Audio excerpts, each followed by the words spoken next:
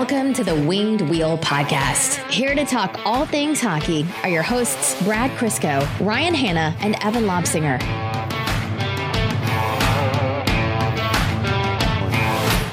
The Detroit Red Wings, the Pittsburgh Penguins, and the Tampa Bay Lightning. Brad, what do all three of those things have in common? The same amount of 2019 playoff victories. The same amount of playoff victories. Welcome to the Winged Wheel Podcast. Today will be an exercise in sadism. I'm Ryan Hanna. I'm confused. What is going on in these playoffs? We would do our whole intro of, just talking about different stuff, shooting the shoot, talking about our days, our lives before getting into hockey. But hockey has been so chaotic that we actually just want to jump right into this with you. The series everyone wants to talk about most, obviously, Nashville and Dallas. No, kidding. Columbus sweeping Tampa Bay. We couldn't do that one justice without bringing in the consummate professional, returning guest star on the Winged Wheel Podcast, Alison Lukan. Tune in to the interview. I want to point something out here. We booked this interview with Alison 2 weeks ago. We knew this was coming. We knew it. And we addressed that in a way. Tune in and enjoy. Welcome to the Winged Wheel Podcast. Here with us today is our best timed interview ever. I'm not sure if I've said that before, but Alison Lukan of The Athletic, all the way in Columbus. Alison, thank you for joining us at this very special moment. You know I love talking to you guys. I'm happy to join. So I'm going to be honest with you here. Brad and I have something to admit. When we've been planning to ask you to come back for a long time now, and things have been crazy in Columbus, obviously, after the trade deadline. And then as the playoffs, a week before the playoffs, we looked at each other and we said, we have to get Alison on quick because that series is going to be over fast. And we want it to still be relevant. And we were right. And we... So just basic question here. What's it like in Columbus right now?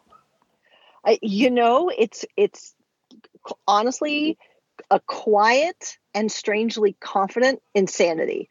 I'll be honest. I'm with you. I thought it would be great if the Jackets could win a game in this series when you looked at what was going to happen on paper. But the team had other plans, and it's funny, usually, and I think fan bases who have had a lot of negative moments in the franchise history, they tend to be fatalistic. But this series, I was the one kind of being like, guys, I don't know. Whereas the fan base just believed. And you saw that in Game 4 when the Lightning tied it up. And instead of the crowd kind of going, oh no, and kind of clenching and getting nervous and quiet, the entire 19,000 people stood up and cheered and started waving their rally towels. And wouldn't you know it, the Jackets go right down the ice and less than a minute later score the game winner. So it is unreal what this team has done in terms of instilling belief and quite frankly, total excitement in the city. It's really cool. Yeah, they've come a long way from, Red Wings traveling and dominating the crowd over there. So. Yeah, for sure. You actually wrote an article, I believe it was after Game 3 on The Athletic, which for all the listeners, I can't recommend enough that you go and read Alison's article. We're going to talk about it here, but please go read it. And it went into some pretty great detail and illustration, actually, as to the systems that were deployed specifically to counter Tampa Bay's play and basically what kind of locked them up all series. Could you kind of walk us through that? Sure, absolutely. It was... I think the first game, people kind of thought, oh, well, Tampa just kind of got surprised, but they're going to come back and beat Tampa. And as the series went on, what you saw was that Tampa could not be Tampa. And what Tampa is obviously a very talented offensive team that moves with speed and with effective passing, particularly off the stick of Victor Hedman, through the three zones into the offensive zone. So basically what the Jackets did as their counterattack is they employed a 1-2-2 forecheck, which is not revolutionary. It's not like there aren't literally thousands of teams up and down all levels of hockey doing this. But what it does is it establishes layers of defense primarily in the neutral zone, so both blue lines and the red line, to basically say thou shalt not pass with a very aggressive forward one or F1, if folks use those terms a lot, to really challenge from the get-go the minute the puck gets on an opponent's stick. And there were some tenets that the Jackets really wanted to keep in mind. They always wanted to be above the puck. And the players really talked about that. They wanted the Lightning to feel like the minute they got the puck, if they looked up, what they saw was Jackets challenging, because the Jackets couldn't keep up with the Lightning's speed. And they would certainly be challenged by the Lightning's offensive talent should the Lightning get into the offensive zone.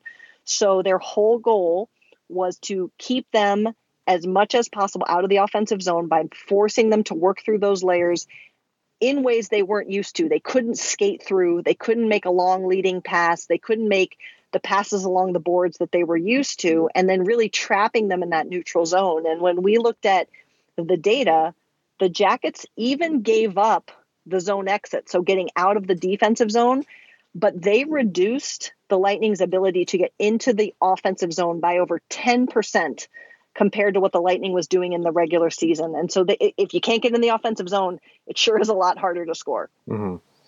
Yeah, the Red Wings have the similar problem of not being able to get into the offensive zone, but that had nothing to do with the opponents.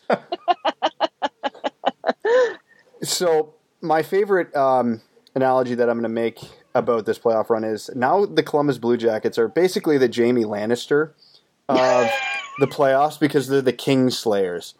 So there's the first Game of Thrones reference. Would you consider, at this point, given what Columbus has done, are they the favorite, as backwards as that sounds, to come out of the East? It's a really interesting question, and I've talked with some folks around the league about that in these past 2 days. I don't know that they're the favorite yet, particularly because, with all due respect, I think that should Boston win out, I think that's going to be the hardest road of the teams remaining. The Metro just hasn't been as strong this year as it has been in other years. It's still really tough. But I also think that the Jackets have to prove that this wasn't some weird fluke, right? So they're going to have to come out strong in game 1 of round 2, whoever their opponent is. And they're going to have to show that they can stay mentally focused, because they were the last team into the playoffs, but they were the first team to clinch round 1. And that's really good for rest and getting healthy. But I'm really curious and interested to see how they respond mentally, because they can't play the next day because they're ready to go. That is all going to be washed away. I think if they win one of the first 2 games of round 2, then we can start to have that conversation. So one thing, because I know you used a key word there and you said to make sure it wasn't a fluke. And there's been a lot of people online who have been quick to point out that, yes, nobody expected Columbus to sweep Tampa, but maybe them beating Tampa wasn't as far-fetched, because obviously they loaded up at the deadline. That was very well publicized. But they went into the playoffs hot. They were what, 7-1 or 7-2 to finish out the regular season? Yep, 7-1. Yeah. So given that, branching off back to the deadline, what would you think Jarmo Kekalainen would consider a successful deadline? Is it already a success, or does Columbus have to win another round or 2 in order to justify the moves he made? Yeah, it's a great question. And unfortunately, it's not an easy answer, because I think there are a couple different aspects of it. There's the straight business aspect, which matters, which is a second round brings more money for the organization, which is huge in a small market. So in this sense, I do think it's a win, because this is more than has ever happened for this organization from a business perspective.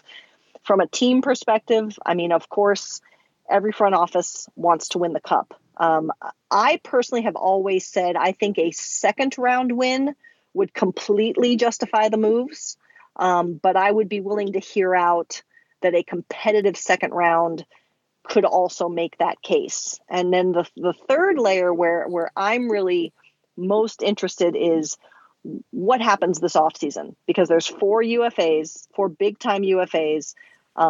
If they lose all 4, I think that weighs against anything they're doing in this playoff series. Unless they win the cup, I think losing all 4 RFAs after this is it's not a total loss, but I think it's a little bit more on the negative side of neutral. if one or two sign, then it's completely a win across the board. Now, bringing it back to the happy spots, because I think Columbus should just enjoy the moment that they're in. John Tortorella, a lot of people have been referring to him as the single biggest difference maker in that series, and it all kind of has been boiling down to one move, which was keeping Sergei Bobrovsky in after the first period. After letting in those 3 goals, he made the choice to not go with Korpisalo to start the second, and Bobrovsky, by all rights, was on the ropes. Tampa was one shot away from sending him sailing. How big was that move for Bobrovsky's confidence, and was there a switch that was flipped for him from then on? Yeah, I definitely think there was a switch flipped, and I honestly think that the work was done within the room. In terms of getting that switch flipped. Now that the series is over, this is when guys will start to talk a little bit more about that. And there wasn't even necessarily a panic, but there was a real frustration after the first period. Like, are you kidding me? Like, this, as Nick Foligno said to me, the slate is blank. Like, the regular season record is off the table. Like, why are we buying into this whole thing that we can't play against these guys? But yeah, I agree. I mean, I think everyone was watching to see which goaltender led that team out onto the ice. And Bobrovsky staying in, he makes a huge save on Kucherov early in the second when they're on the power play. And I think that for this team, they know what has happened with Bobrovsky in the playoffs. And to see him regain his confidence and composure gave them that extra push to say, okay, we can be composed and confident. Let's roll with the game plan. So there's one team from the last decade that right now Columbus really reminds me of. And I just want to hear if you're on the same train as me. So a team that kind of not underperformed, but wasn't performing up to their level before the deadline, makes some key moves at the deadline, gets really hot towards the end of the regular season, comes into the playoffs as an 8th seed, and then knocks off the President's Trophy champion pretty definitively in the first round. And the other team that did that was the 2012 LA Kings. Is that a comparison that's being thrown around Columbus a lot right now? Well, it's not, because a key part of those deadline moves was Jeff Carter leaving Columbus to go to LA. I wasn't going to bring up the negative part of that, but it's there. So, and I mean, right or wrong, I really think that's why. It's not. But I get it. It's, I don't know. This team feels a little different because I think that this team, even before the deadline moves, had some pretty high expectations around it. And I think, again, a smaller market team that has not performed well a lot in the postseason comes by the fact, honestly, that people don't know a lot about them. But there's real talent on this team. Seth Jones, Zach Werenski, Cam Atkinson has 41 goals in the regular season. It's insane. I think the team had a better start even before the deadline in terms of what they could be, maybe even than that Kings team. Alison, we have some questions that came in from Patreon, and filtering out some of them that would be a little redundant. There's one I want to ask. Oh boy. Well, there's actually a couple that are good here. And I do want to talk about John Evans first, who is from Ohio. I do, admittedly, as someone who's born right across the river from Michigan, take a lot of jabs at Ohio. I'll own that with you here. And there's no one ever to defend it. So John says, "Hello, Alison. Love the way you represent our city. What's the best way to describe Ohio to some unnamed jerks in Kitchener that like to make fun of it?"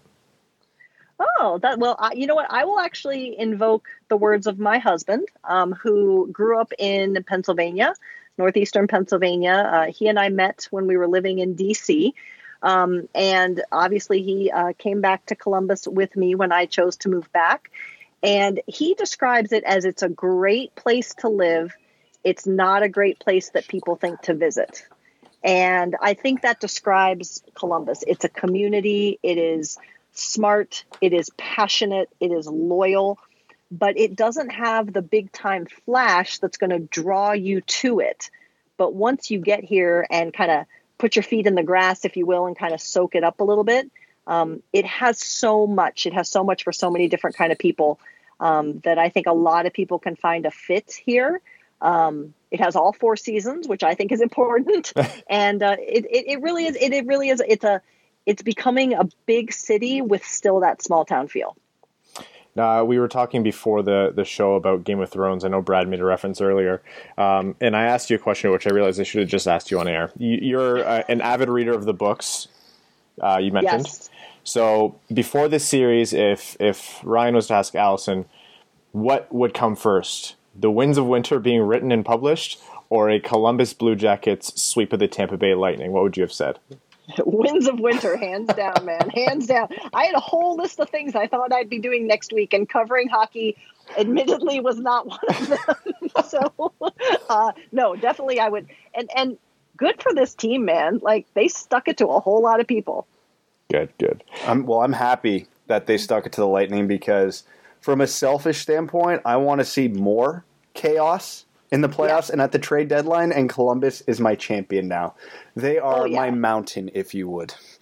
Yeah, I mean, and listen, even aside from the fact that I cover this team, I completely agree with you there. I think that if the Jackets couldn't make some noise, we would just see more and more conservative moves at the deadline. And that's no fun. I mean, that's no fun for fans. That's no fun for media.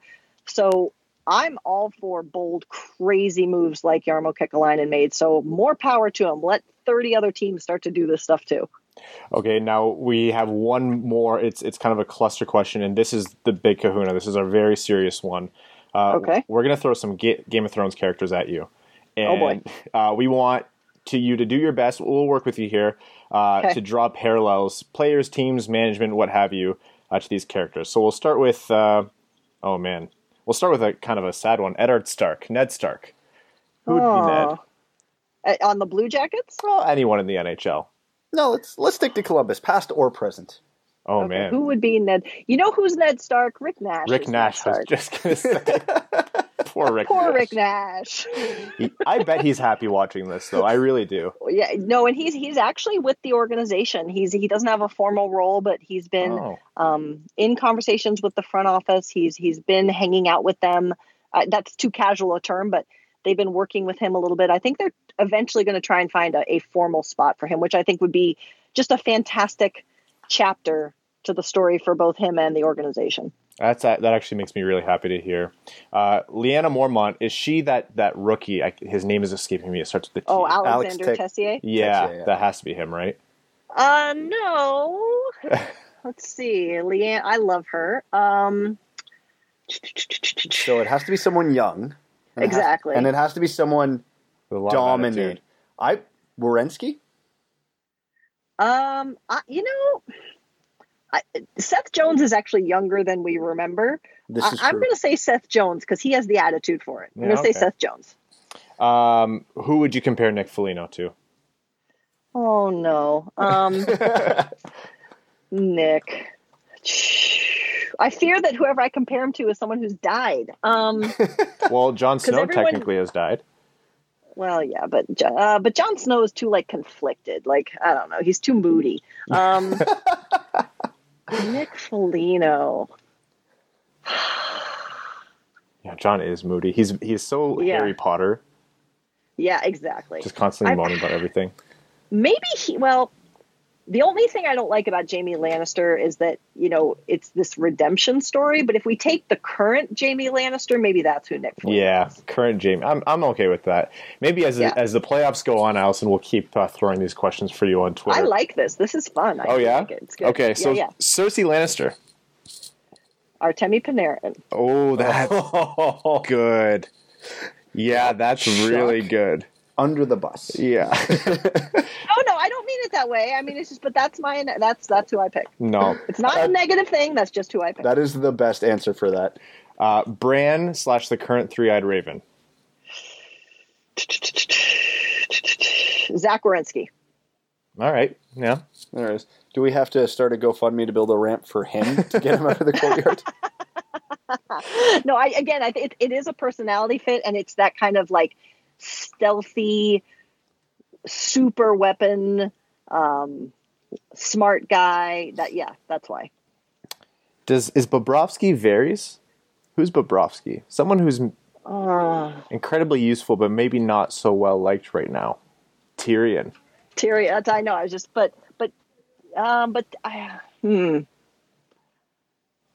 Bobrovsky could be Tyrion. That's fine. That'll work. And last one for you. Who is Columbus's mountain? Josh Anderson. Oh, that's good. Yeah, Josh Anderson scored on Detroit in the first game of this year. It was the second goal of the season. Was it the second? Yep. Yeah, Panarin. I think it was the second. Yeah, Atkinson. I just tracked that game. I think Atkinson scored the first goal. Cholowski tied it. Anderson took the lead back, if I'm remembering right. Something like that. Not that we have that seared into our brain. No. Yeah, I was in the 17th row, 4 beers deep at that point, so the memory's fuzzy. Now, Alison, we're going to bring it back to hockey just for one more quick question before we let you go. Okay.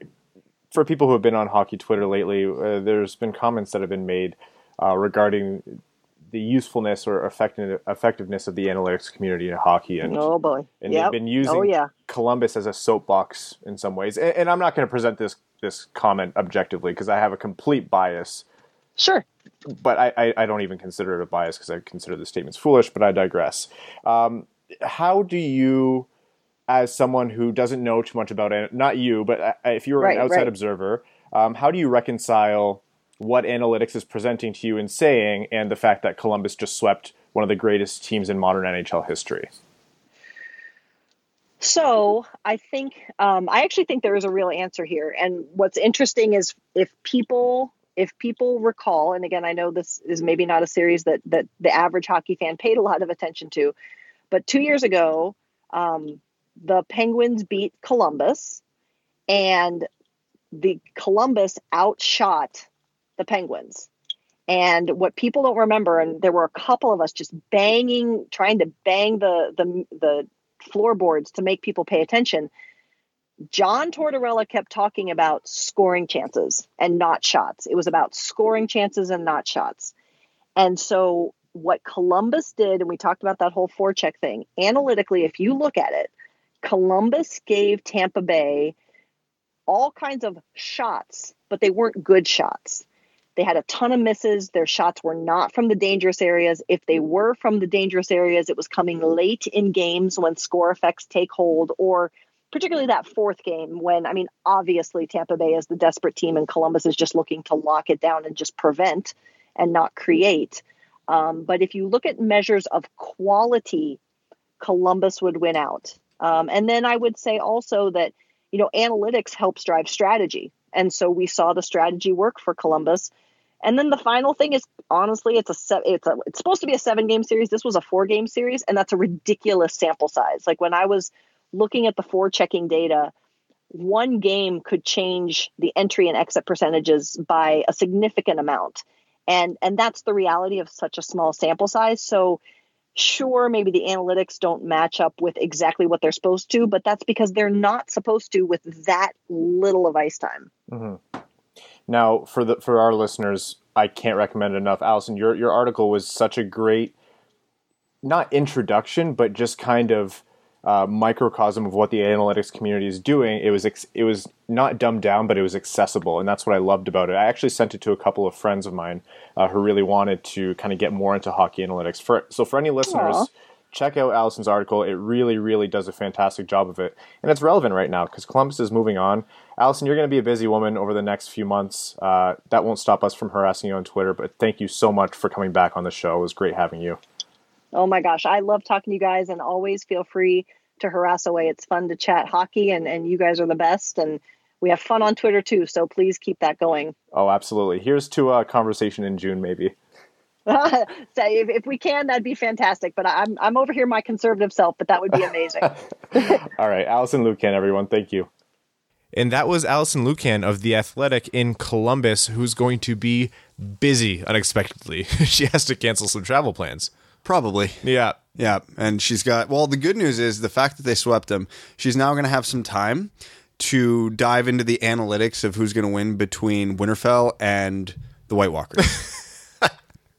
It's too lopsided. Can they do it again? Can they? But like she talked about, quality of shot versus quantity. Yeah, they just have to make sure the Winterfell has to make sure it stays above the play and frustrate the talent. They have to focus on the White Walkers, not the Whites. They need the high ground, then they'll Yeah. have an assured victory. The Night King's going to do what the Night King does, and it's like playing Connor McDavid. You're not going to stop him. You just try to jam him up as best you can, but focus on freezing the White Walkers and in removing his outlets. You gotta frustrate him. Also, you have to deal with the Ice Dragon and the fact that it's almost impossible to kill them. And But there's always that unsung hero who emerges to play the hero.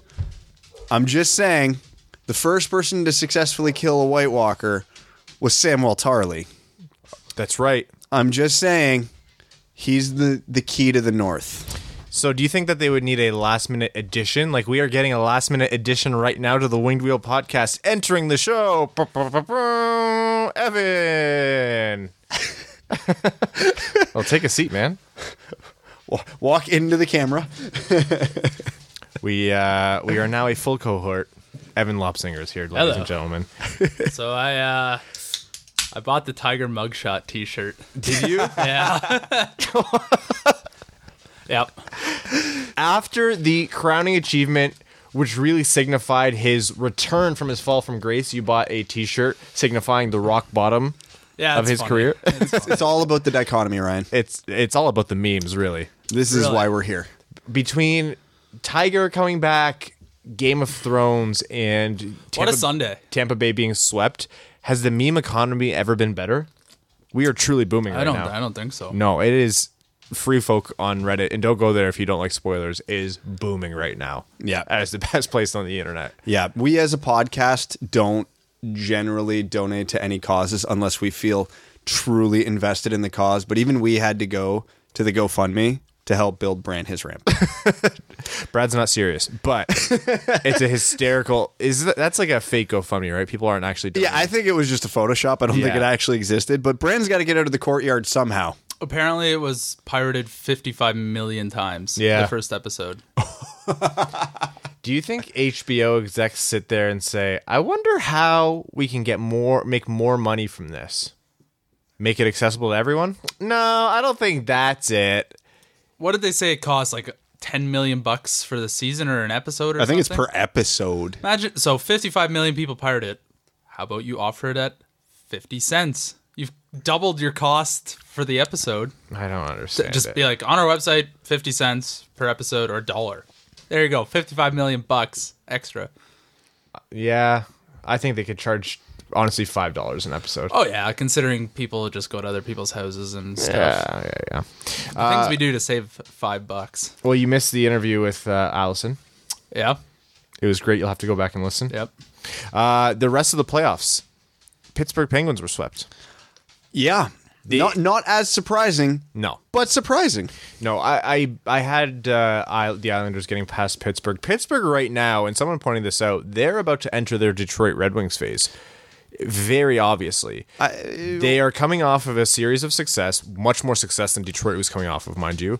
3 Stanley Cups within their window, and they somehow have moved away from the talent that brought them those cups and have committed to aging, slow players around Crosby and Malkin and Kessel. And they're kind of jammed up. They've traded a lot of assets that you would need to kind of retool or rebuild within this window. I genuinely think this is a harbinger or a harbinger of. I actually don't know how that word's pronounced. I realize Harbinger. Harbinger. I think it's Harb. It's a B. Harbinger. Yeah. I think people pronounce it both. Not with the V, but bad times to come is Harbinger. what I'm trying to say for Yeah. Pittsburgh. Yeah, well, they have their first round pick this year. They don't have a second or a third, but they have the first. No, I sure hope they hit on that. Though I mean, I don't, but they're gonna have a lot of work to do, and I'm not sure.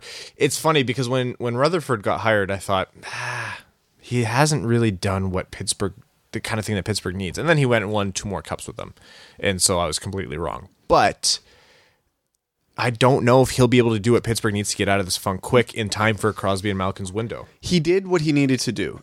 He's been in the all-in mode, which you should be. When you have Letang, Kessel, Malkin, and Crosby on your roster, you're in win now mode until deemed otherwise. Yeah, but who did he traded a first round pick for? Oh, he hasn't made good moves. He's had the right mindset because he's still got 4 more years left of Jack Johnson. And Eric Goodbranson. Yeah. Imagine, you know what? Credit to Eric Goodbranson. He was less awful than anticipated in that series. He was hardly the problem. Yes, he has been held to Yeah, the but if you're not Jonathan. the solution, you're kind of part of the problem. Yes. No, we don't really subscribe to that in Detroit. Okay. Now saying Eric's Goodbranson was better than expected, we are now holding him to the bar that has been set by Jonathan Erickson. Better than expected, then what? Than Jonathan Erickson. And Goodbranson being literally the worst player in the league by like the true replacement level player. Like you could accidentally dress in place of Eric Goodbranson and probably measure better in some ways. Just give me like a week and a half for my beard to catch yeah. up. Also, I think he has some height on you. He's a Yeah, big he's boy. tall. Yeah. I've met Eric Goodbranson in person. He's a monster. Now Tampa Bay. Actually, I'm going to jump back to Tampa Bay. What do they do in the offseason besides push out Stevie? Nothing. They are going to try and unload some bad contracts so that they can keep Braden Point and one of their defensemen. Because I think Strawman, Girardi, Coburn are all UFAs. And obviously Braden Point needs his new contract. So my guess is they're going to see if they can, what they can do to shed salary cap with the Alex Killorns, Andre Palat, Ryan Callahans of the world to free up. They don't, because you're not going to trade any of your big guns. You're not going to trade Vasilevsky. You're not going to trade Hedman. You're not trading McDonough. This is just going to be tweaking. Now, Callahan is a buyout candidate, or they could trade him to a team that is looking to take on some bad contracts. Hello, Ottawa. Detroit. If Detroit wants to be real about what they are next year. This is true, but my fear would be, yes, I would happily take on Ryan Callahan's full 5 point whatever million cap hit next year if I wasn't so concerned that he would play on the first line all year. And that he would be re-signed. Yeah. That happens quite a bit. Oh, we liked him, but we re-signed him for $1 million less. No, stop doing that. We'll talk about Prashant's article later, actually. Yeah, Tampa Bay, things went terribly for them. I'm not a huge fan of how off the hook John Cooper has been. I don't think he's a bad coach, and I don't think he should be fired. I want to get that out of the way. But he was so severely outcoached by John Tortorella, it is absolutely mind-blowing. When we talked about the systems that they deployed and when we had Alison explain them, what she said was correct. This isn't a revolutionary thing that they did. The neutral zone trap is legitimately one of the most recognized tactics if you ask the most casual of hockey fans.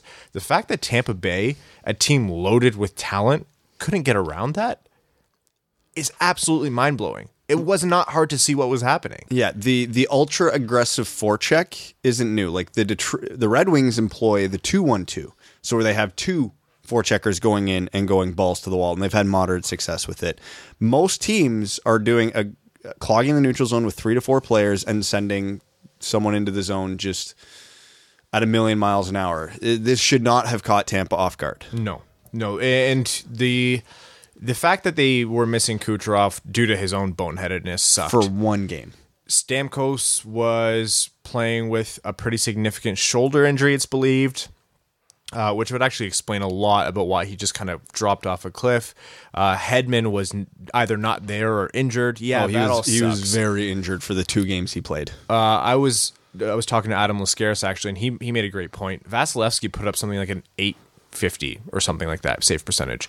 You need better than that.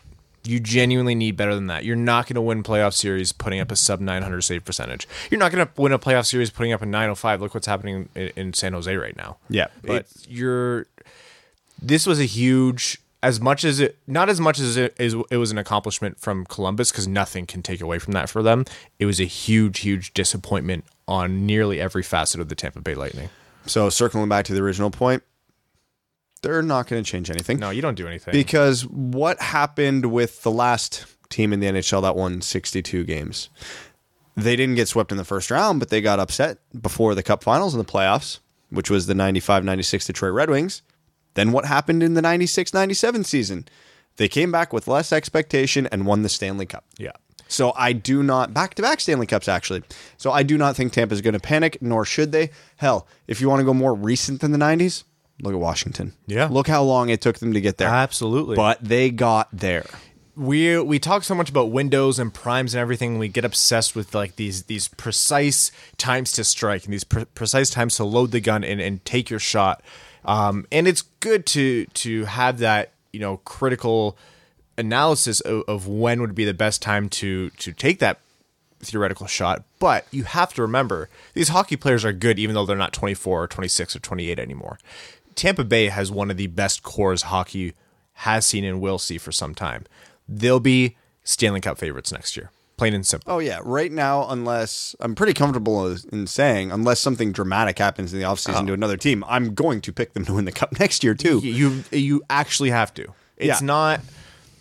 If you're thinking, no, something has to change, just like in terms of the circumstances of this and the character of what happened, to quote stupidly what Pierre Maguire said, think about it this way. You're a fan of a bad team in Ottawa, Buffalo, Detroit. I just named 3 Atlantic teams. Oh, my God. If you could swap your entire roster right now with the Tampa Bay Lightning, management and all, would you do it? Oh, yeah, absolutely. 100%. In half a heartbeat. They'll be fine. They'll absolutely be fine. This is devastating. It's the worst upset in NHL history, and they'll have to live with that forever. That was going to be my next question. Is this the biggest upset in NHL history? Because there's been some doozies. The 91 Stars taking out the President's Trophy Hawks. There was, I forget the exact year, early 80s, the LA Kings, who had literally half the amount of wins as the Edmonton Oilers, taking them out. Mind you, that was only a 5-game series. The 71 or 72 Canadians taking out the powerhouse Bruins. There's some candidates in there. Hell, the 03 Ducks taking out the Red Wings in a sweep. There's a lot of good candidates, but man, the Stanley Cup Finals, and I think the 50s or 60s, where the Leafs came back from 3-0 down against Detroit to win the Cup. But that's not an upset. The Leafs were a good team that year. No, and that's what I'm saying. Like, yeah, I don't. In terms of like David versus Goliath, this shouldn't have happened. There's absolutely no way in a million years. Yeah, I don't think anything can come close to this. So, here's the catch-22. When you look at the North Stars teams and the Kings teams that did it way back when, those were objectively awful teams. Those were teams that finished in the 60s for points. Could you imagine making the playoffs with 68 points nowadays? Those are truly bad teams that just got hot at the right point. Columbus was not a bad team. They were a 98-point team that loaded up at the deadline and got better. Dom Lucian's model had them as one of the third or fourth best team, either in the East or in the entire league, going into the trade deadline. And then they got Duchesne and... Yeah. So you can sit there and say, yeah, Tampa, out of all... Comparing them to all the other teams I compared them to, yes, this Tampa team was the most dominant. So they were the best team that got upset. But quality of competition, I think Columbus was better than all those other teams relative. So just because Tampa got the win record, and the fact that they didn't just lose, they got swept, I tend to think, yeah, this is probably the biggest. Because again, if Columbus had won this in 7, I wouldn't even be having this debate right now. No. But the fact that Columbus swept them. And there was nothing that was uncovered here where we all went, no, we were looking at Tampa with rose-colored, glasses, and there's things that we were ignoring, and there's these gaping holes. No, like, Tampa was and should have been an absolute buzzsaw. They, like, every team in the East went, if we want to go to the Cup, we're going to have to go through Tampa at one point. You would be remiss in not saying that as a general manager or a coach looking forward to what your team is going to do on a Cup run. It's just the reality of it. Biggest upset in NHL history, without a doubt. I think the slow burn of it all, the fact that it happens over the course of 9 days or whatever, kind of takes away from the impact. It was 6 days. It was 6 days. Oh my God. 6 days feels like 9. Yeah, the playoffs started last Wednesday and Tampa was out by Tuesday. Well, they everyone in Tampa Bay aged 5 years in those 6 days, let me tell you. So they've actually missed a lot of their prime. And the funny thing is, too, we can't even go with the traditional tagline when a team gets upset, like grit and character. Because if you look at the stats from the regular season, between Tampa and Columbus, one of the two teams was top 10 in block shots and hits, and one of the teams was bottom 10 in both those stats. And Tampa was the one that was top 10 in air quotations grit factor. Of course. So, which makes it even crazier. Columbus had literally nothing going for them going into the series against Tampa. They didn't have better offense. They didn't have better defense. They didn't have better goaltending. And they didn't have air quotations better intangibles. Boston, Toronto, biggest toss-up right now? Yeah, well, Kadri being out certainly didn't help. Have we talked about that? We have not, I don't believe. Stupid. No, we talked about it. Did we? talked about it. Yeah. The decision had been rendered. The incident happened, but the suspension hadn't been handed down. Now, I got a lot of people saying if that only ends up being 3 or 4 games, that's not enough. You know what? I can see that argument, but I do like the statement Department of Player Safety is making, saying enough of this crap. We're not dealing with it anymore. As long as your team's, we can't trust you to not do something stupid. You're sitting. Well, depending how this goes, you can say, well, he only got suspended for 4 games, or he got suspended for the rest of the season. And that's what they'll look back on. Right now, this is not a game where Austin Matthews or Pasternak are going to be the storyline. It's a game of inches. You want your Trevor Moores, your Dermots, your Danton Heinens to be the ones to inch your team past. That's such a Mike Babcock thing to say, and I know it. And I'm not saying those are the most important players, but those will be the ones with the story. That's how tightly matched these teams are. Yeah, because Matthews and Marner have had huge series for Toronto. Tavares has been a little quiet, but Marchand, Bergeron, Pasternak, they've put their stamp on the series, so it looks like the big guns are canceling each other out. You talk here. about William Nylander? Sorry, I was on Lululemon. Is there a good sale right now? Okay, so good I sale. always have a good sale. I got an insider. Does Cat work there? No. Oh. Got Anyways. an insider. He just puts in code sale 10 until one of them works. Code sale 100. Have we talked about, what about Nylander? I think he goes to kids events and dresses up as a ghost because he sure looks like one on the ice. I do not understand. He has the biggest target on his back because he signed a... He said he is... Well, he didn't say, but his agent basically made it known that he is equivalent to David Pasternak, and he clearly is not. His agent was negotiating a contract. Yeah, but still, now everybody looks at it like that. He's making... It's not our people's fault for thinking that when that's all that people talk about. It's the comparison. Swear Toronto media never learns. I thought you got rid of Reimer. You drove away Kessel. You're really going to do this right now to William Nylander? Didn't he score this series? I thought he has a goal. He has a goal. Yeah. I think. Yeah, he has a goal. How many does Pasternak have? That's okay. He's making $7 million. There's guys on this team that are making 10.5, 11. Marner's about to make probably nearly that much. The target on Nylander's back, because he put Toronto fans through a little bit of stress this year, is hysterical. Hysterical. Yes, would you like him to be playing better? Sure. I thought Matthews had a slow start to the series.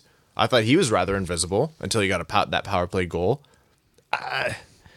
If you look at your team and say, hey, this one star that's probably our third best of our superstars. Third best. Sorry, fourth. I was forgetting one of them. Fifth? Behind. Well, you've got Matthews, Marner, Tavares, maybe? Riley. Oh, yeah. Yeah, I'll count 4. I won't put defense. I won't give Nylander that much of a break. But the guy who's number 4 in your hierarchy of we have this stellar offense, and you're going to pin it on him, there's other crap going around in the series. I don't think anyone's pinning anything on him. They just expect more after all that. Tavares isn't getting nearly enough crap this series. Matthews and Marner have been great. Marner especially. There's no debate now after watching these 4 games plus the regular season that Marner's next contract, his cap hit, starts with a 1. Those 2 blocks are the epitome of playoff I almost bought a Marner jersey after that. His next cap hit starting with a 1, and then you're just negotiating up from there. 100%. Remember when Leaf fans were... $1. Oh my God, he's right. $10? You're hired.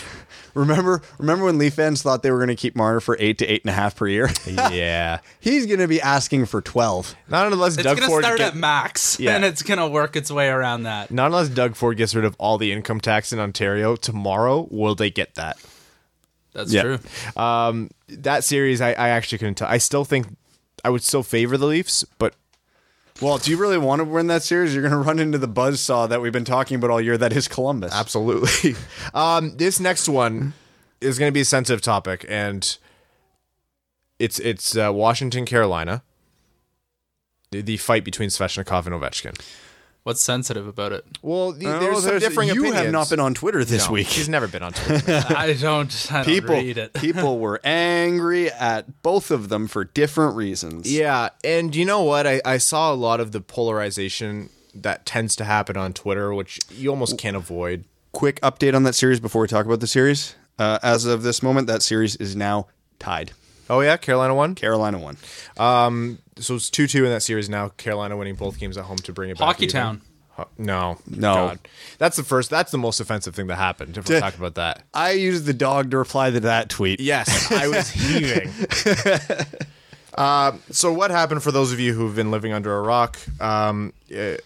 So Evan can appreciate. Andrei Svechnikov. I just replied to the tweet with that picture. Andrei I did see that. That was funny. Svechnikov, I guess, had been going at it with Ovechkin a bunch over the series. They skated past each other. One of them gave the other a hit. Svechnikov slashed him. Ovechkin cross-checked him back. Svechnikov slashed him and approached him. And then they were very clearly nodding. And I don't want to say definitively because there's no mics and you can't say definitively, but almost definitely Svechnikov asked for the fight. And Ovechkin went, yeah. And Svechnikov went, yeah. And Ovechkin dropped him and they were both throwing bombs. And then Ovechkin knocked him out. It was a 19-year-old kid, 18-year-old kid, however old he is, fighting a 33-year-old man who had like 40 pounds on him. A 33-year-old cyborg, Ryan. Yeah. Get it right. That was never going to go any other way. It was scary. The momentum of the fight drove them even farther downwards, exacerbating the impact of Svechnikov's head on the ice. Actually, I think Ovechkin held him up a little bit. He did. He tried. It's hard when you're like he was throwing a punch again. Like he had already wound up without realizing he knocked Svechnikov out. So he fell on top of him, but you could see him hold his chest up. Yeah, the best you can do. Yeah. And I'm not going to say Ovechkin was a white knight. He got into a fight and knocked a kid clean out. Like whatever. So for the people saying he drove his head into the ice, that's not what happened. And it sucked. It made me sick. It makes me sick every time I see a head impact like that, especially on a star and on anyone, but on a superstar player like Svechnikov is poised to be. You don't want to see that. At the end of the day, Svechnikov made the decision to challenge Alex Ovechkin to the fight. I've seen some takes saying, bad look from Ovechkin taking that fight. He should have skated away. Here's my opinion. And I'll hear an argument to the contrary. Ovechkin isn't his caretaker. He's not his dad. He's not his nanny. He's just his idol. He has absolutely no responsibility to walk away from that fight. Would it have been classy of him? Sure. Is the onus on him to walk away from that fight?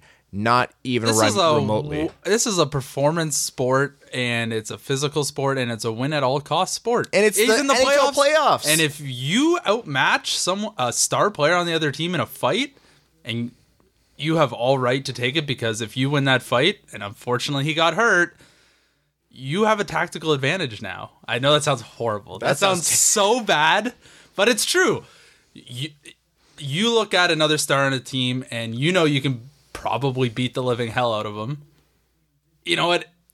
We don't have the professional athlete mindset to understand what's happening at that time while his testosterone's flowing through you.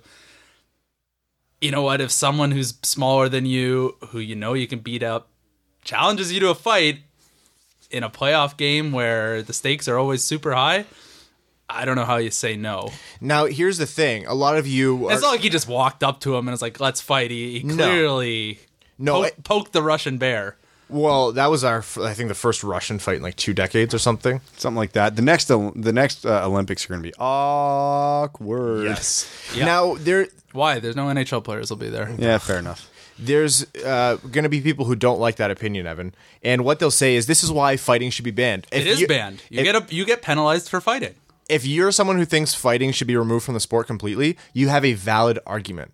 And if you say the head injury to Svechnikov is a perfect example of why it should be removed, that is an absolutely valid argument. I can't sit here in good conscience and say I would completely argue against that either. I'm one of those. I'm here and there on it, but this whole fight and Ovechkin accepting the fight is not the soapbox for it. That's where I am. Yeah, I totally get it, and it looks horrible. And Ovechkin didn't want, like he said, he hopes There's he's nobody not hurt. who feels worse than Ovechkin for doing this. Yeah, no, like I don't think Ovechkin went to that fight saying I want to hurt this guy and take him out of the game.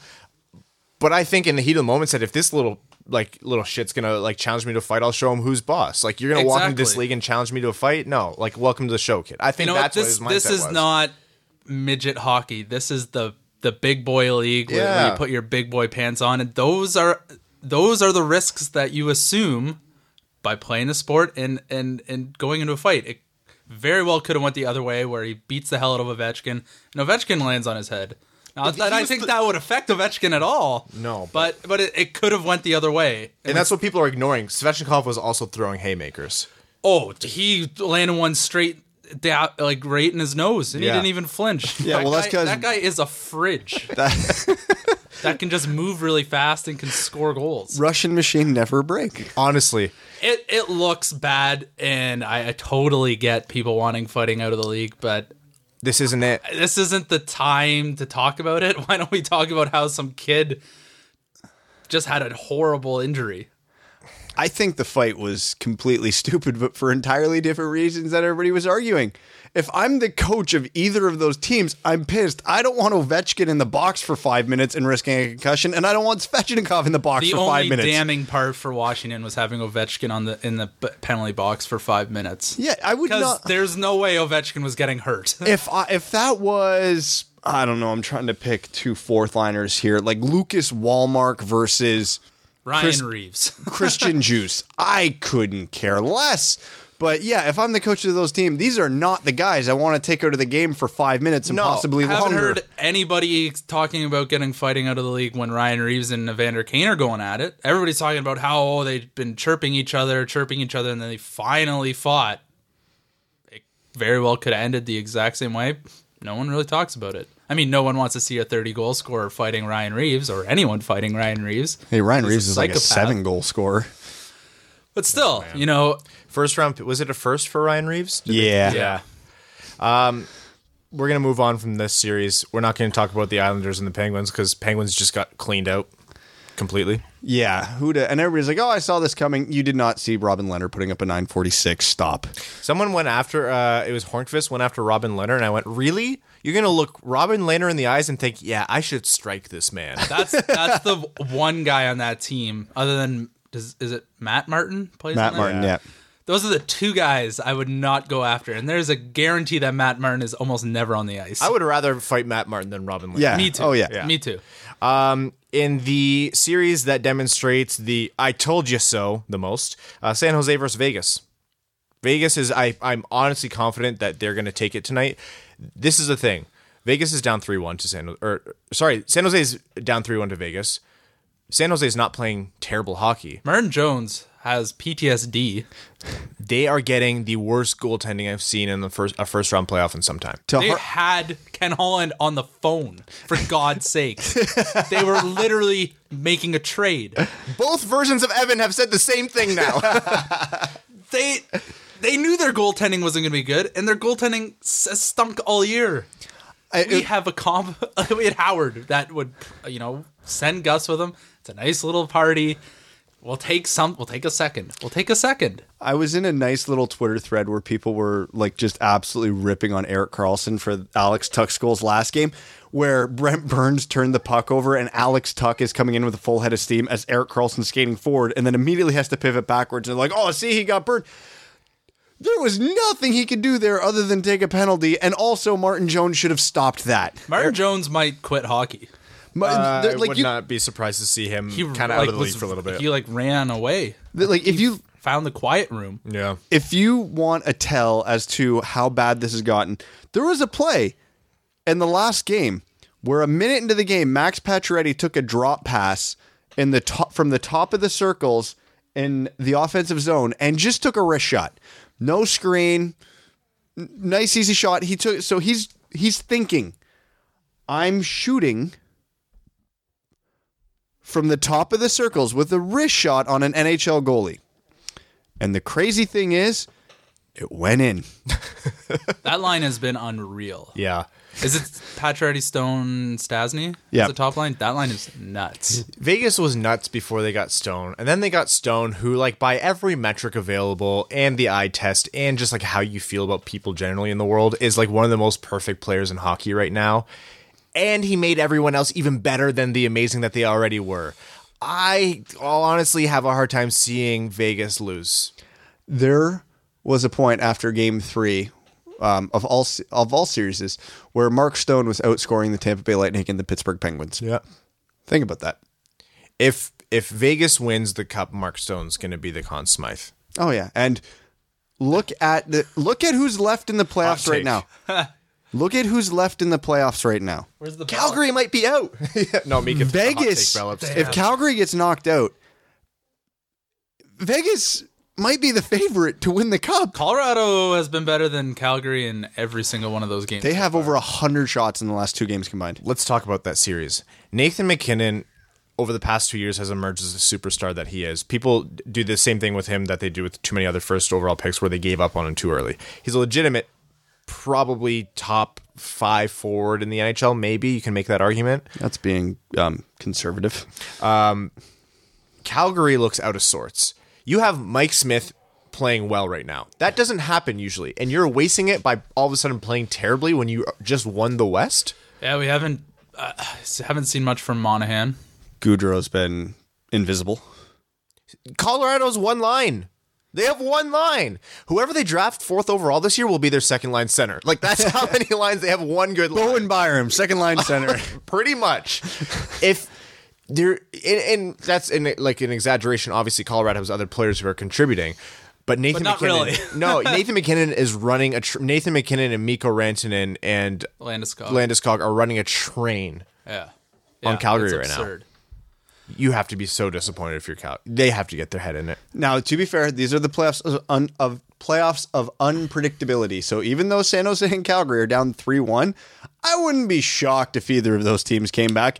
More so, I put my money more on Calgary. Yeah, because Martin Jones is still a thing. But that game starts in 13 minutes as of right now when we're recording. And somehow Martin Jones has already given up 2.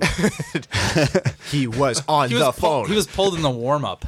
He was on the phone, and that's right. He's starting for Game 5. Yeah. Which bold. If this one doesn't go well, Peter DeBoer's on the hot seat. Well, what's he supposed to do? His backup is Aaron Dell, who's been playing just as bad. Yeah, but how does Doug Wilson? Okay, Peter DeBoer is a fantastic coach, one of the best in the NHL. But man, heads are going to roll if San Jose gets Brent Burns, Mark-Edward Vlasic, Erik Karlsson, Gus Nyquist. If this team doesn't get out of the first round, if this team goes out in the first round in 5 games, something's going to have to happen there. And let's not forget, Joe Thornton, Joe Pavelski, Erik Karlsson, unrestricted free agents. Can I say something here? No. Playoff format. I don't think San Jose and Vegas should have been playing first round. No, Toronto and Boston shouldn't have been playing each other. And it was unfair that Tampa ran into the buzzsaw that was the Columbus Blue Jackets. But here we are. Let this go.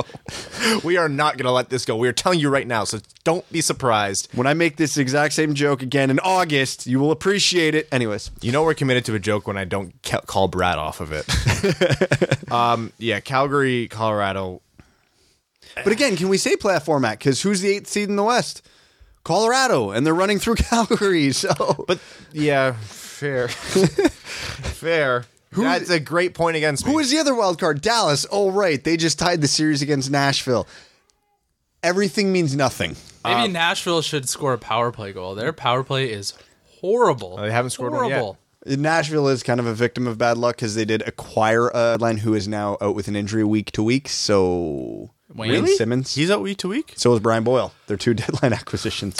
Well, to be honest, they've got a lot of weapons outside of those 2 players that makes it inexcusable. Not up front, they don't. Ryan Ellis, yikes.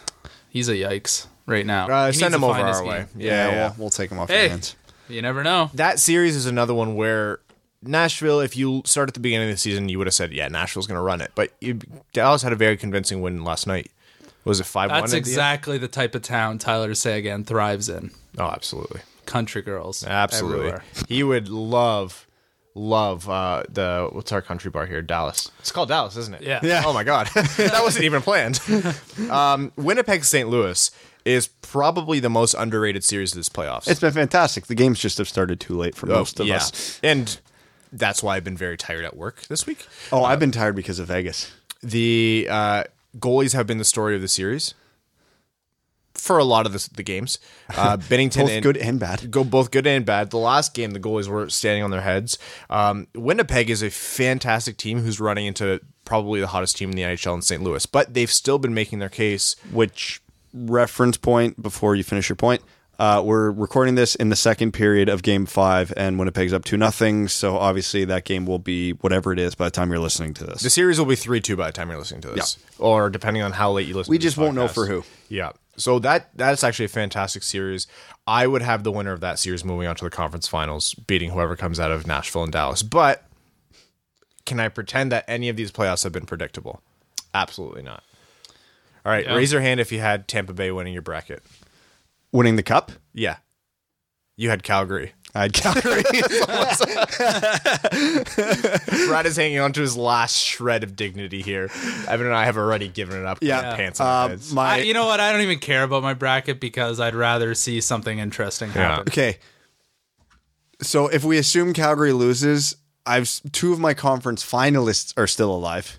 I think I had Tampa taking out Washington and Calgary taking out Winnipeg.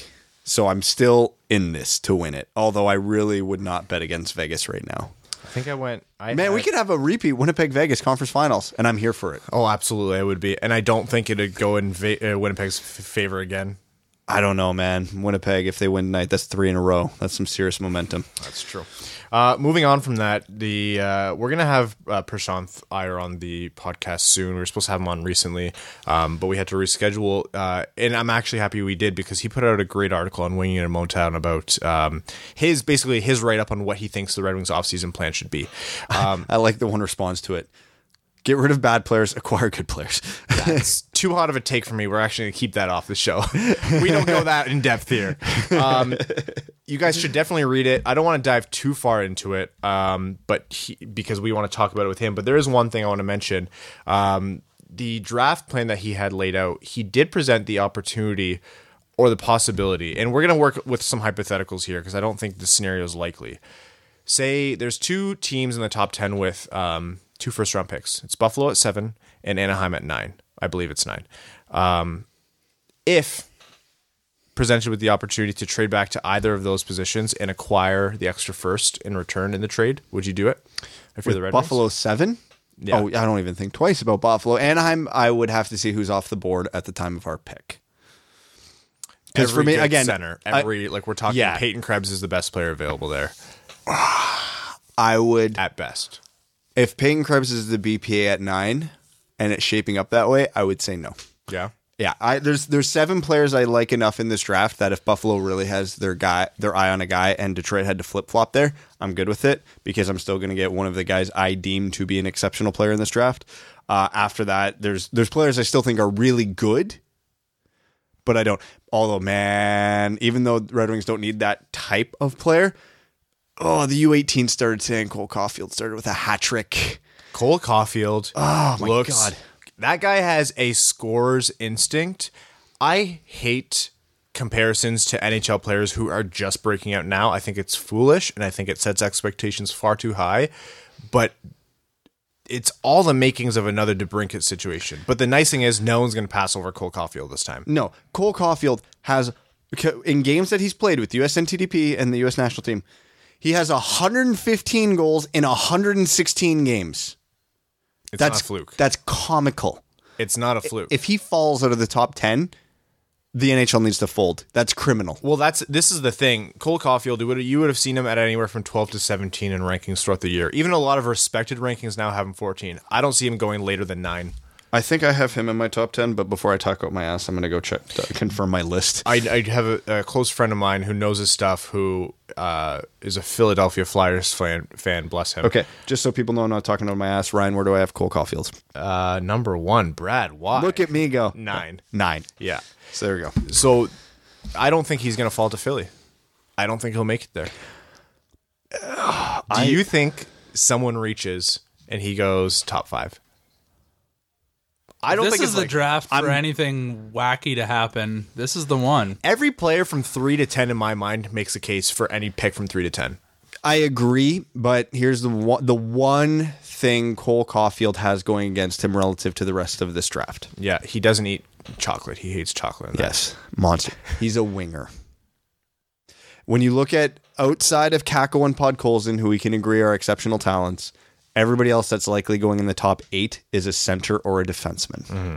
So, as much as I love Cole Caulfield, if he's still sitting there and we're looking at Zegras or Turcotte, I'm probably still going with Zegras or Turcotte. But I saw Cousins Zegras as low as 20 something the other day on a different list, which I was surprised by. yeah, that's weird. I saw Broberg late. I saw Broberg. Broberg's all over the map now because a lot of people don't believe in his offensive upside. his hockey IQ, if you will, because he can skate like the wind. Nobody's going to argue that. But USA ran a truck over Sweden today. yes, They were did. doing. It was like USA was playing one of the weaker teams in their league. Turcotte had a couple points. Turcotte had a couple I points. don't think Zegras was playing. No, he wasn't. He's hurt. They're hoping he can be back for the tournament. Turcotte looked good. York and Caulfield were truly the stars, though. Yeah. York and Caulfield looked fantastic. Caulfield the most. York was like, it's easy to see why York rose so much early in the middle of the season. Okay, so I'm going to address something else here about the draft that a lot of people have been tweeting at me. So nobody take this as a shot at you. A lot of people have been tweeting this at me, probably a dozen or so over the last 2 weeks. And it does lead me to the one bit of Red Wings news that came out this week that I completely forgot when we were getting our show prep because it happened a few days ago now. So, back to the preface of trading back. Yeah. No, the Red Wings are not going to trade back to take Spencer Knight. Oh, God, yeah, no. That is not happening. That doesn't make sense. It makes even less sense knowing what we know now, which is the Red Wings just pulled Philip Larson out of the NCAA early and signed him to his professional contract, and he's going to be with the Griffins next year at 20 years old. He put up a .941 save percentage 2 years ago with Tri-State in the USHL, and then went into his freshman season at Denver, got to the Frozen Four, and over the course of the season put up a .930 save percentage. Goalies are voodoo and nothing is certain, but holy hell, there is nothing out there right now that would state that Philip Larson isn't the Red Wings' plan to be their number one goalie in 3 years. The Red Wings have committed in a big way. This is an aggressive move from them, signing Larson and immediately giving him the opportunity to play in Grand Rapids. As a 20-year, well, he might be 21 by the time the season starts, but that's still nuts. And they're signifying that they want him to get meaningful games. What they're saying is, for the next 2 years, develop in Grand Rapids. Year 3, we don't want to play this extend a vet with 2 goalies. We might do it with one of Howard or Bernier, depending on where they're at, but you're going to be the number 2 there in 3 years. Let's be clear. What this signifies to me, with the contract Howard just got and the fact they pulled Larson out of the NCAA, is Detroit is going to keep giving Jimmy Howard 1-year contracts until Larson is ready. Yeah. So if you're on the night train, you need to start putting a lot of time and effort into watching some Philip Larson film. So I was talking to Max, and he said, hey, you know what I realized? I was like, what? He goes, remember when I dropped that news on the podcast with all those Red Wing scouts at the Vegas-Colorado game? They were literally just in the neighborhood. They were going to watch Larson. Yep. Which is so anticlimactic, but makes so much sense. Yep. But we still appreciate him breaking the news on the podcast. It's fantastic. And hey, it was a precursor to, because again, I thought if you had asked me a week ago, literally a week ago, right as soon as Denver season ended, do you think Philip Larson's going back to Denver for another year? I would have said 85% certainty, yeah, he's going back. Detroit's not going to pull him early. He's a goalie. He needs development. But man, a .930 as a freshman. And what, he pitched 2 shutouts in the tournament to get 2 consecutive. 2 consecutive to get Denver to the Frozen Four. I know Denver's a strong team, but still, holy hell. Literally anything can happen with goalie development. Take a look at literally any young goalie in the league. But it looks good for Detroit. Yeah. This is a fantastic development. We should probably move to overtime. Apparently they're chanting, "You look nervous" to Binnington in the game right now. Oh boy. Some quick hits. The World Championships right now. I can't remember. I can't keep track. Neither can they. They're neck deep in booze, I bet. The Americans are going to be coached by Blashill with Dylan Larkin and Luke Glendening on that team. Where's the Ablocator? Oh, I don't think he made the cut, man. What? Yeah, hate to break it to you. Coach Quenneville got hired in Florida a while back now. Vigneault went to Philadelphia, and McClellan went to Los Angeles. Am I getting that all right? Not bad. Was that McClellan? Todd? Yeah. Yep, Todd For McClellan. all of them, almost all of them are rumored to be on something similar to 5 years, $25 million contracts. Vigneault got that? Yeah. Quenneville has an opportunity for bonuses. A fun little caveat about coaching contracts, which is becoming more and more common. Those bonuses, when they kick in, they stick to every remaining year of the contract. Wow. So if you have a $1 million bonus and you're making $5 million a year and you win the cup in your first year, every remaining year of your contract, you're going to be making $6 million. If the Red Wings win a cup in 3 years, I'm comfortable playing Jeff Blashill $15 million a year. If yeah. that's what it takes. if you really care about your owner's money, you can get up in arms about how much they're paying coaches. There's no salary cap for management and coaching. Pay them whatever the hell you want, and I have no opinions on the matter. Yeah, I'm happy they got the bag, and that's pretty much it. My buddy ran into Joe Quanville down in Florida. Oh, yeah? The same day it was announced. It was Loves really it. weird. You can tell he's from Windsor because of how much he loves Florida. Windsor snowbirds are very committed to Florida. That is their grind right there. There's no surprise. Is Windsor like Florida? No. Windsor no. man? Is there a Windsor man? No, Windsor's it gets too cold. A lot of angry old Too people, though. muted. Yeah, it's true. Yeah, there's angry old people everywhere now, though. Isn't that the whole thing? Yeah, But that's those true. boomers getting up there sure are. I know. We do a ruined podcast We with ruined Boomer. everything. Yeah, it's true. We do. We should head into overtime, which of course is brought to you by your Patreon subscribers, who are the people who make the show happen. And as our way of saying thanks, these midweek episodes, only their comments get read out on air. Midweek, even though it's you guys have tomorrow off. Yeah, it's Good Friday. That's throwing me off. Midweek, it's not. It's a Friday. Well, we had to get Alison on. That's right. We're going to start with Philip Gastineau. We didn't read out everyone's comments. I said we might be able to take one or two for Alison. She was actually doing that interview from her car. There's a lot of interviews that people do with us where they do it from their car, bless them. So we didn't want to keep her too long. Phil says, "Hi, Alison. Have you noticed a difference in the community now since Columbus went up 3-0 in the series?" Oh, man, what an update. They've won. And she also, that's actually the first question we asked her.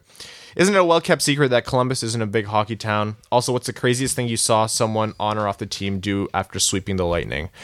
Before sweeping the Lightning, the Columbus players were taunting the Lightning players during the warm-up, pretending their sticks were brooms, which was hysterical to see.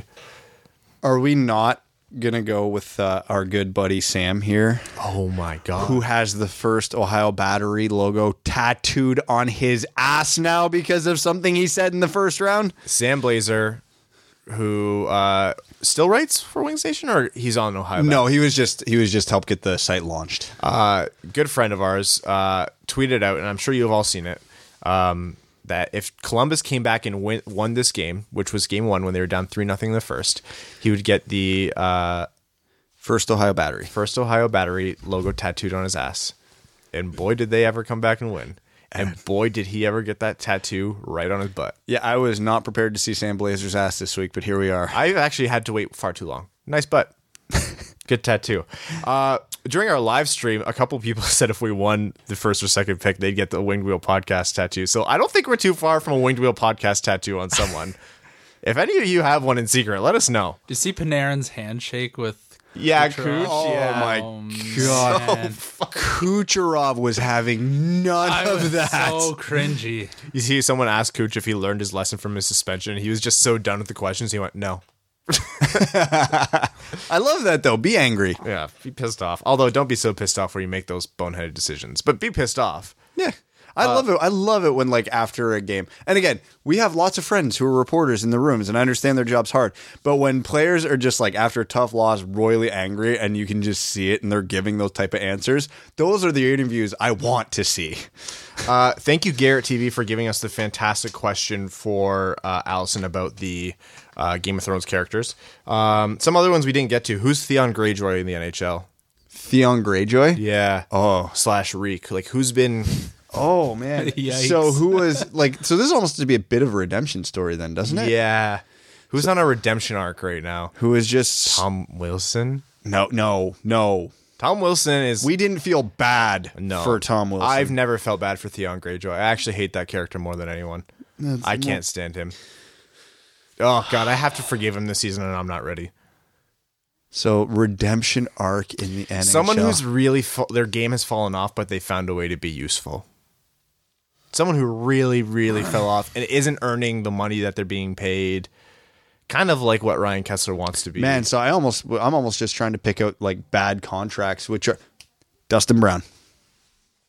Kind of looks like him a little He's bit. not in the playoffs. Not in the I playoffs. guess it doesn't have to be in the playoffs. Doesn't have to be in the playoffs. Yeah, it says playoffs. Oh, Yeah. okay. Never mind. Well, hard to say. Who's Drogon? Mark Stone. yeah, it's definitely Mark Stone right now. Sansa. There are no women in the NHL. Brad Marchand. That wasn't a woman. So joke. like a snarky who doesn't trust anyone. Someone who survived a lot and now who doesn't trust Someone who's evil. So, okay. So someone who's been through some crap and has now become a very, air quotations, gritty player. Somewhere there's because of it. someone yelling into their listening device. Who's a beleaguered goalie? Who's a Robin goalie who's Lehner? been through a lot of crap?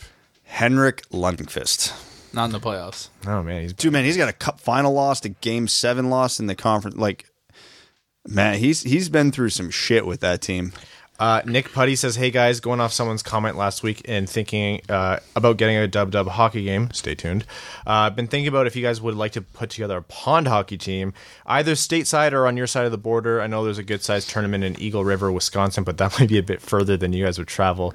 If there's interest, you guys couple could potentially put together a draft between the 3 of you for us. I know I'd sign up for it. Oh man. That would be fun, but here's the weird part. It would actually be harder to coordinate an outdoor game than an indoor game. Yeah.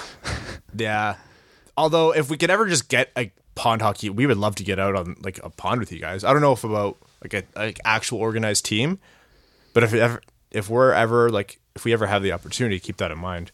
Evan Beckner says, gentlemen, I'm sure you've commented on it, but I've just finished Prashant's latest article, and it got me thinking. We all know that most likely the Wings aren't going to be very good next year, so instead of trying to make a big splash in free agency this summer, wouldn't it be better to try and take on bad contracts for assets? There's a few teams in dire need of cap relief, Tampa, Toronto, that have guys on bloated contracts that expire after next season, like Ryan Callahan. Should the Wings explore these options, or are roster spots more valuable than the assets at this point? If I'm Kenny, I would be calling every team close to the cap. I think it's a good approach, but the catch-22 right now is the roster spots are pretty important to Detroit right now. So if the plan is to take on the contract and then just bury the guy in the minors, I'm all for it. But if we take on a Ryan Callahan and that's going to bump hypothetically Taro Hirose to Grand Rapids, even though he's ready for the NHL, I'm not for it. I would be fine if the asset coming back was good. Yeah, again, everything has a cost. If we get an extra first-round pick, if it means banishing Hirose to Grand Rapids for another year, I do that in a heartbeat. I think second would be worth it. Hirose will still see the ice time because of injuries. Yeah, 100%. So, again, I'm using Hirose as an example. It's going to be whoever comes in and has a good camp. Yeah. But, you know. As long as this, yeah. Yeah, if Svechnikov comes in and has a monster camp getting ready for his inevitable fight with Ovechkin. Oh God, two for one funerals. He put out that Instagram post. Yeah. You see that the league came after him for that? What? Yeah, Bill Daly said we'll deal with that in kind. Like, that's stupid. Like, you're really going to go after that? The NHL needs more hatred. I love it.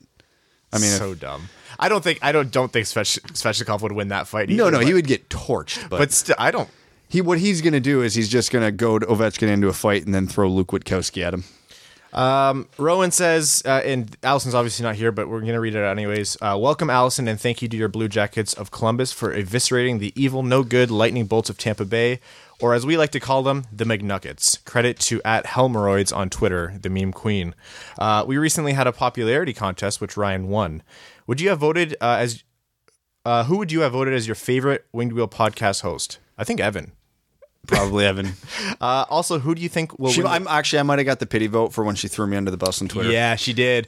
She was telling us about it, and she was like, I put that out there, and I immediately saw it get a lot of likes, and I went, oh, shit. Yeah, because like I knew the joke she meant, she knew the joke she meant, but as soon as it started blowing up, she's like, oh, people didn't get this. She put it out there. I was like, ooh, an opportunity for Brad is a dumb joke. I'm here. How did I miss that? Yeah. Oh, yeah, it was great. Also, who do you think will win the Rugby World Cup this year in Japan? Canada, obviously. I'm going to go with Papua New Guinea. Jersey time. Why can't the Jackets wear those flash as alt jerseys more often? I love them. I'm not a huge fan of those ones. I don't like their mains. I do respect that Columbus was the first team to go with that baby blue color scheme, like as an alternate. Yeah. I'm pretty sure, so I dig that. But I kind of like their current ones. Now, that being said, the OG Columbus jerseys are still the best Columbus jerseys, and I'm still rattled they don't go back to them, but I still like their current iteration. Bonus jersey time question. I think this is for you, Brad. He says, hey, Nemesis, ask favorite what is in his bag. What's in your bag? Oh, Brad. I was talking to Evan. No. I'll bring my golf clubs maybe one time. I'll show you what's in the bag. We have here What the hell is this? all the way from Australia. All the way from Australia. What is this? Oh no. It's not gonna. It's ticking, Ryan.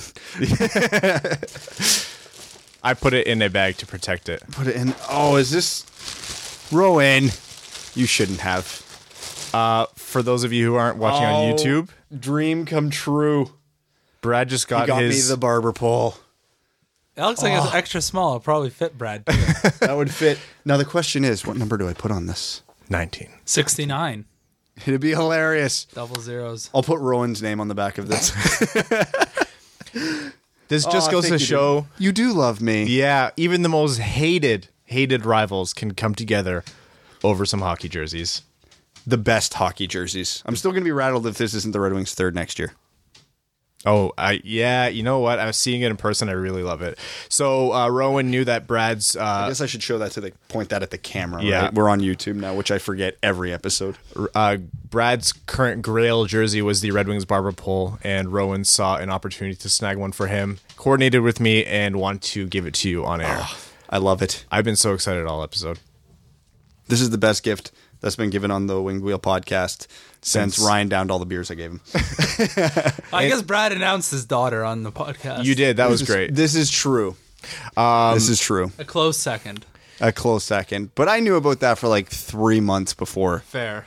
So I've gotten a couple tips, and this is unrelated. I've gotten a couple tips recently before we close out the podcast about people who have talked about sources that they have or claim to have in varying organizations about Steve Yzerman, and all of them have been some version of he's moving up and Stevie's coming in, or Edmonton is currently stalling to try and get Ken Holland in, and then Stevie will come in. But in some capacity, they claim Yzerman will be on this team soon. Speaking of which, don't read that out loud, but as you're talking about that, one of the guys I was talking to about said subject sent an update from another source with the same claim. Stay tuned on Twitter, guys. We'll be on this when it breaks, if it breaks. Yeah, it's a long weekend. I don't have to work for the next 3 days. I'm ready. I've got a couple family Easter dinners, but I will happily blow off my entire family if it means tweeting My about Twitter's Stevie's been hot return. lately. Yeah, we know, man. I just randomly get 50 more followers out of nowhere. I can hate this guy. Man, I had my most liked tweet of all time this week and grew 10 followers that night, and I was over the moon. By the way, I'm getting really close to 2,000, so if anybody's not following me yet, please. Yeah, let's get Brad to 2,000. The podcast account's at $2,000 now. Podcast accounts at $2,000. Website's pretty well in the way. If you guys haven't listened to our lovely outro and when she reads out our Twitter handles, do it. We'd love the follows. It is 1-0 Sharks a minute and a half in. Oh, Martin Jones scored. they put Martin Jones in the wrong net. Yes. We are going to wrap up this week's episode of the Winged Wheel podcast. We will be back with you on Sunday. Thank you all for listening. Thank you, Alison Lukan, for coming on the show. We'd like to thank our name-level sponsors, Sky Carcass, Arjun Shanker, Clayton Van Dyken, Mike Reed, Langabeer, Kalen Wood, Charlie Elkins, Rob Thiel, Stan Olson, Ryan Allant, Ryan Lewis, Dan Bell, and Hannah Lee. Thank you all so much. Have a great long weekend for those of you who have a long weekend, and we will see you on Sunday. Do we take the fact that San Jose's goal was hurdle assisted by Carlson and Nyquist as a sign? Yeah, we'll take that. Thanks for tuning in to the Winged Wheel Podcast. Be sure to check out wingedwheelpodcast.com, where you can subscribe to the show on iTunes, Spotify, or wherever you get your podcasts. You'll also find links to other ways to support the show, such as Patreon, official podcast apparel, and more. And don't forget to follow the show on Twitter at Winged Wheel Pod. And of course, the hosts at Brad Crisco, at Ryan Hanna WWP, and at Hockey Town Evan.